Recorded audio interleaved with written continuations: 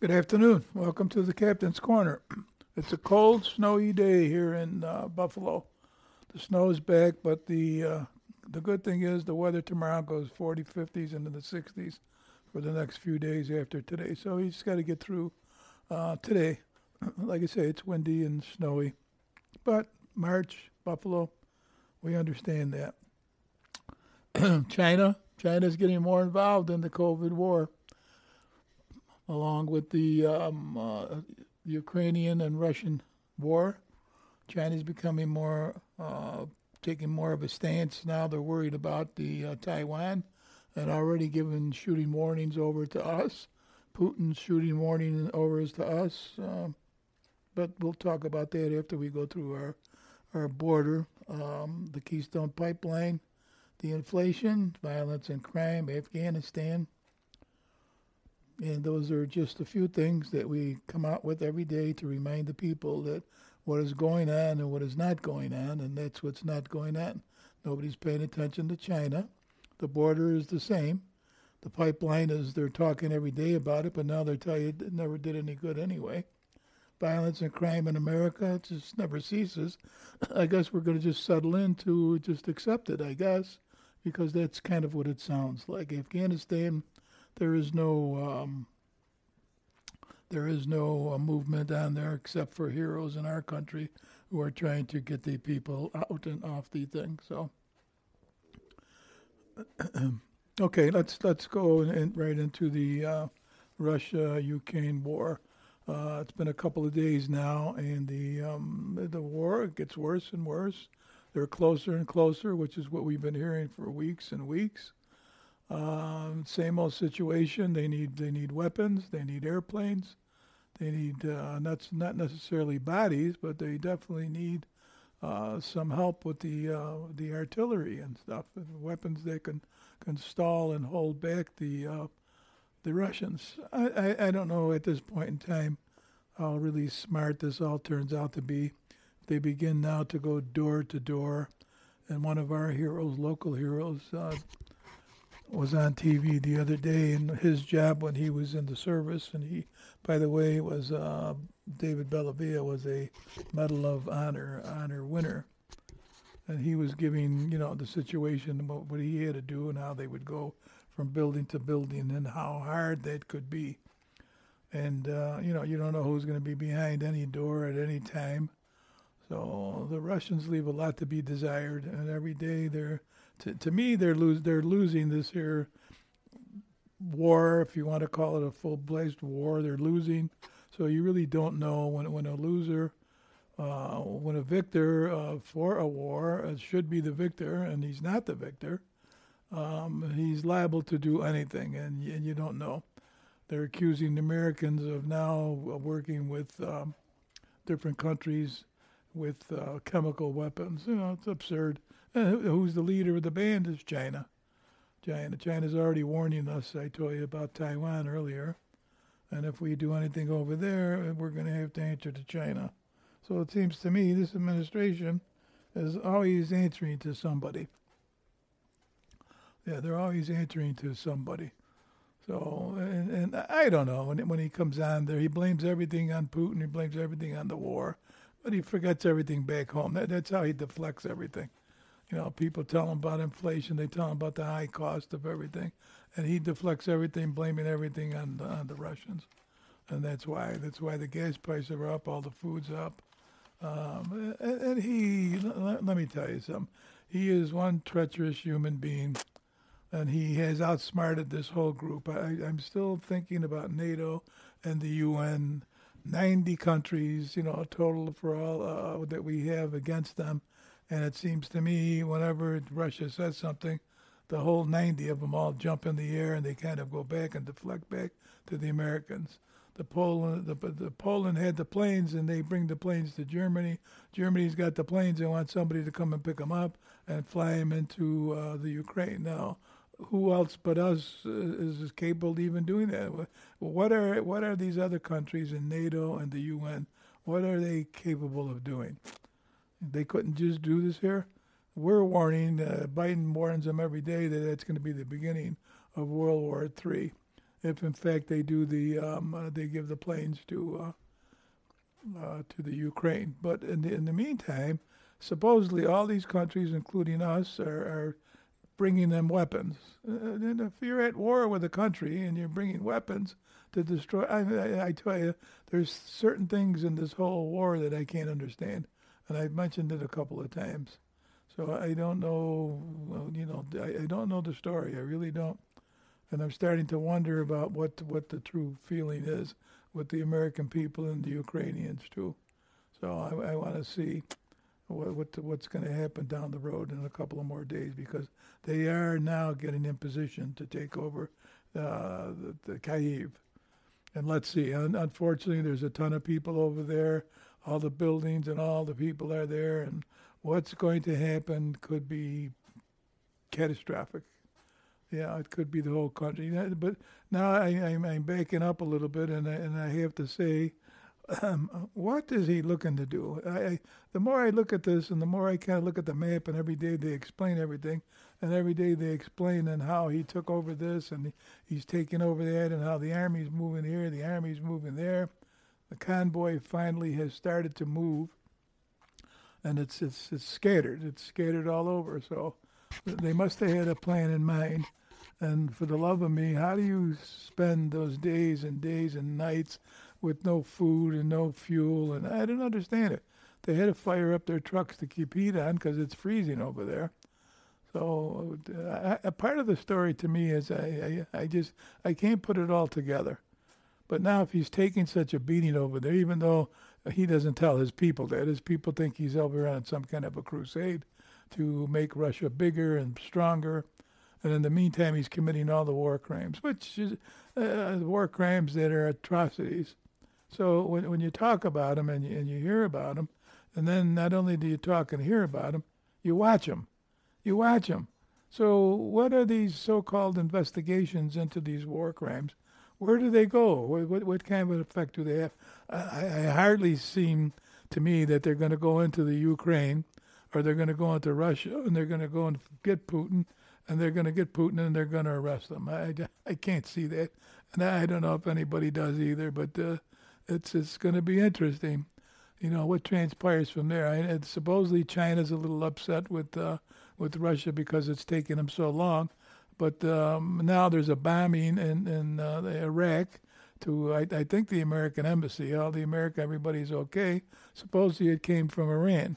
Now these are the people who we're trying to negotiate a deal with, along with our partner in this, believe it or not, is Russia.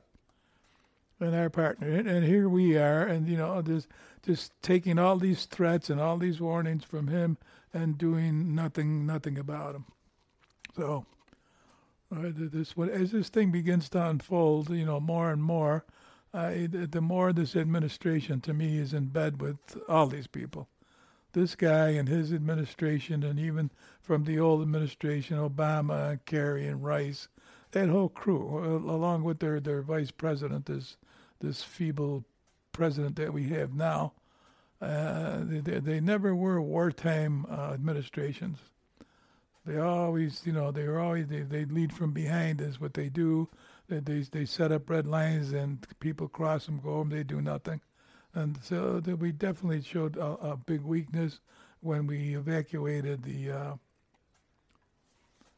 Afghanistan, and the way we went about it, and who was the person who called over. Now, tell me this here, just to flash back into Afghanistan. Here's your president of the United States. Okay, now we're going to evacuate Afghanistan. Now, where he had this so-called deadlines set by somebody, and he had to hurry up and get out of Afghanistan. And this is what he's telling everybody. His so-called generals and Secretary of State and Defense supposedly met with him, and they all advised him not to do what he was doing. So what does he do? He goes ahead and he does it anyway. He removes all of the soldiers, first of all, is what he did, okay? Common sense would tell you, if you're looking to now leave the country and you don't want to occupy it anymore, be there, and okay, that's all well and good. There was no problem with that. It's the way you did it and who you left behind. You left all these Americans and all this equipment, billions of dollars worth of weaponry that you left for the terrorists. So now you're getting hit from Afghanistan, Iran, Russia, and China. Okay? And you're supposed to be part of the big four. Well, you're like the little three in basketball. That's what you are. You're not part of the big four anymore. You've lost a lot of respect. You show so much weakness. I don't think you really know what to do. Your old tough talk, I'll get you behind the school and I'll take care of you. Well, let me tell you something. I don't know what school you'd be behind, but I don't think you'd come out in one piece. I could tell you that. So, but these are things that we get tired of listening to. The things that he's doing and the blame. This administration never takes blame for anything that's gone wrong. They always find somebody, whether it's the Republican, most of the times it's Trump, and now it's Putin and it's Russia, but he never comes out. He doesn't say too much about China, though. Yeah, he doesn't say too much about China. And just to get us back to the Ukraine, not too long ago, their whole administration was they were crooked. If you remember, and we touched on this a little bit the other day, when his son was supposedly getting, I don't know how many thousands of dollars a month from this Ukrainian president or whatever he was. And the family was all involved because they even have testimony that the money had to go to Papa Joe. Yeah, he had to get his fair share along with the brother. And I'm sure along with Obama. There's no way Obama has his hands cleaned of this whole fiasco that they went through. Yeah, and sometimes I got to believe that he must really be sick because he never knows when this guy's mind is going to snap and he's going to tell all. But we're still waiting for the investigation with the son, who could have and should have certainly been in jail by now. But these are these ongoing investigations, and again, money is the root of all evil, so they say, right?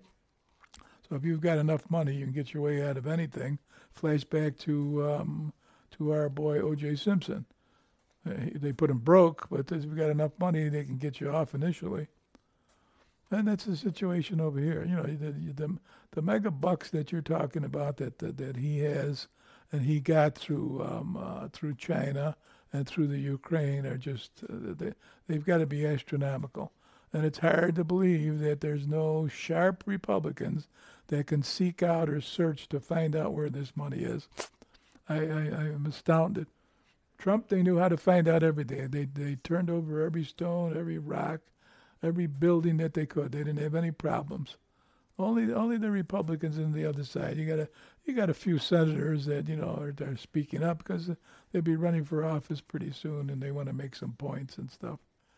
But this guy, he's lucky. I could tell you that. He definitely is a lucky guy.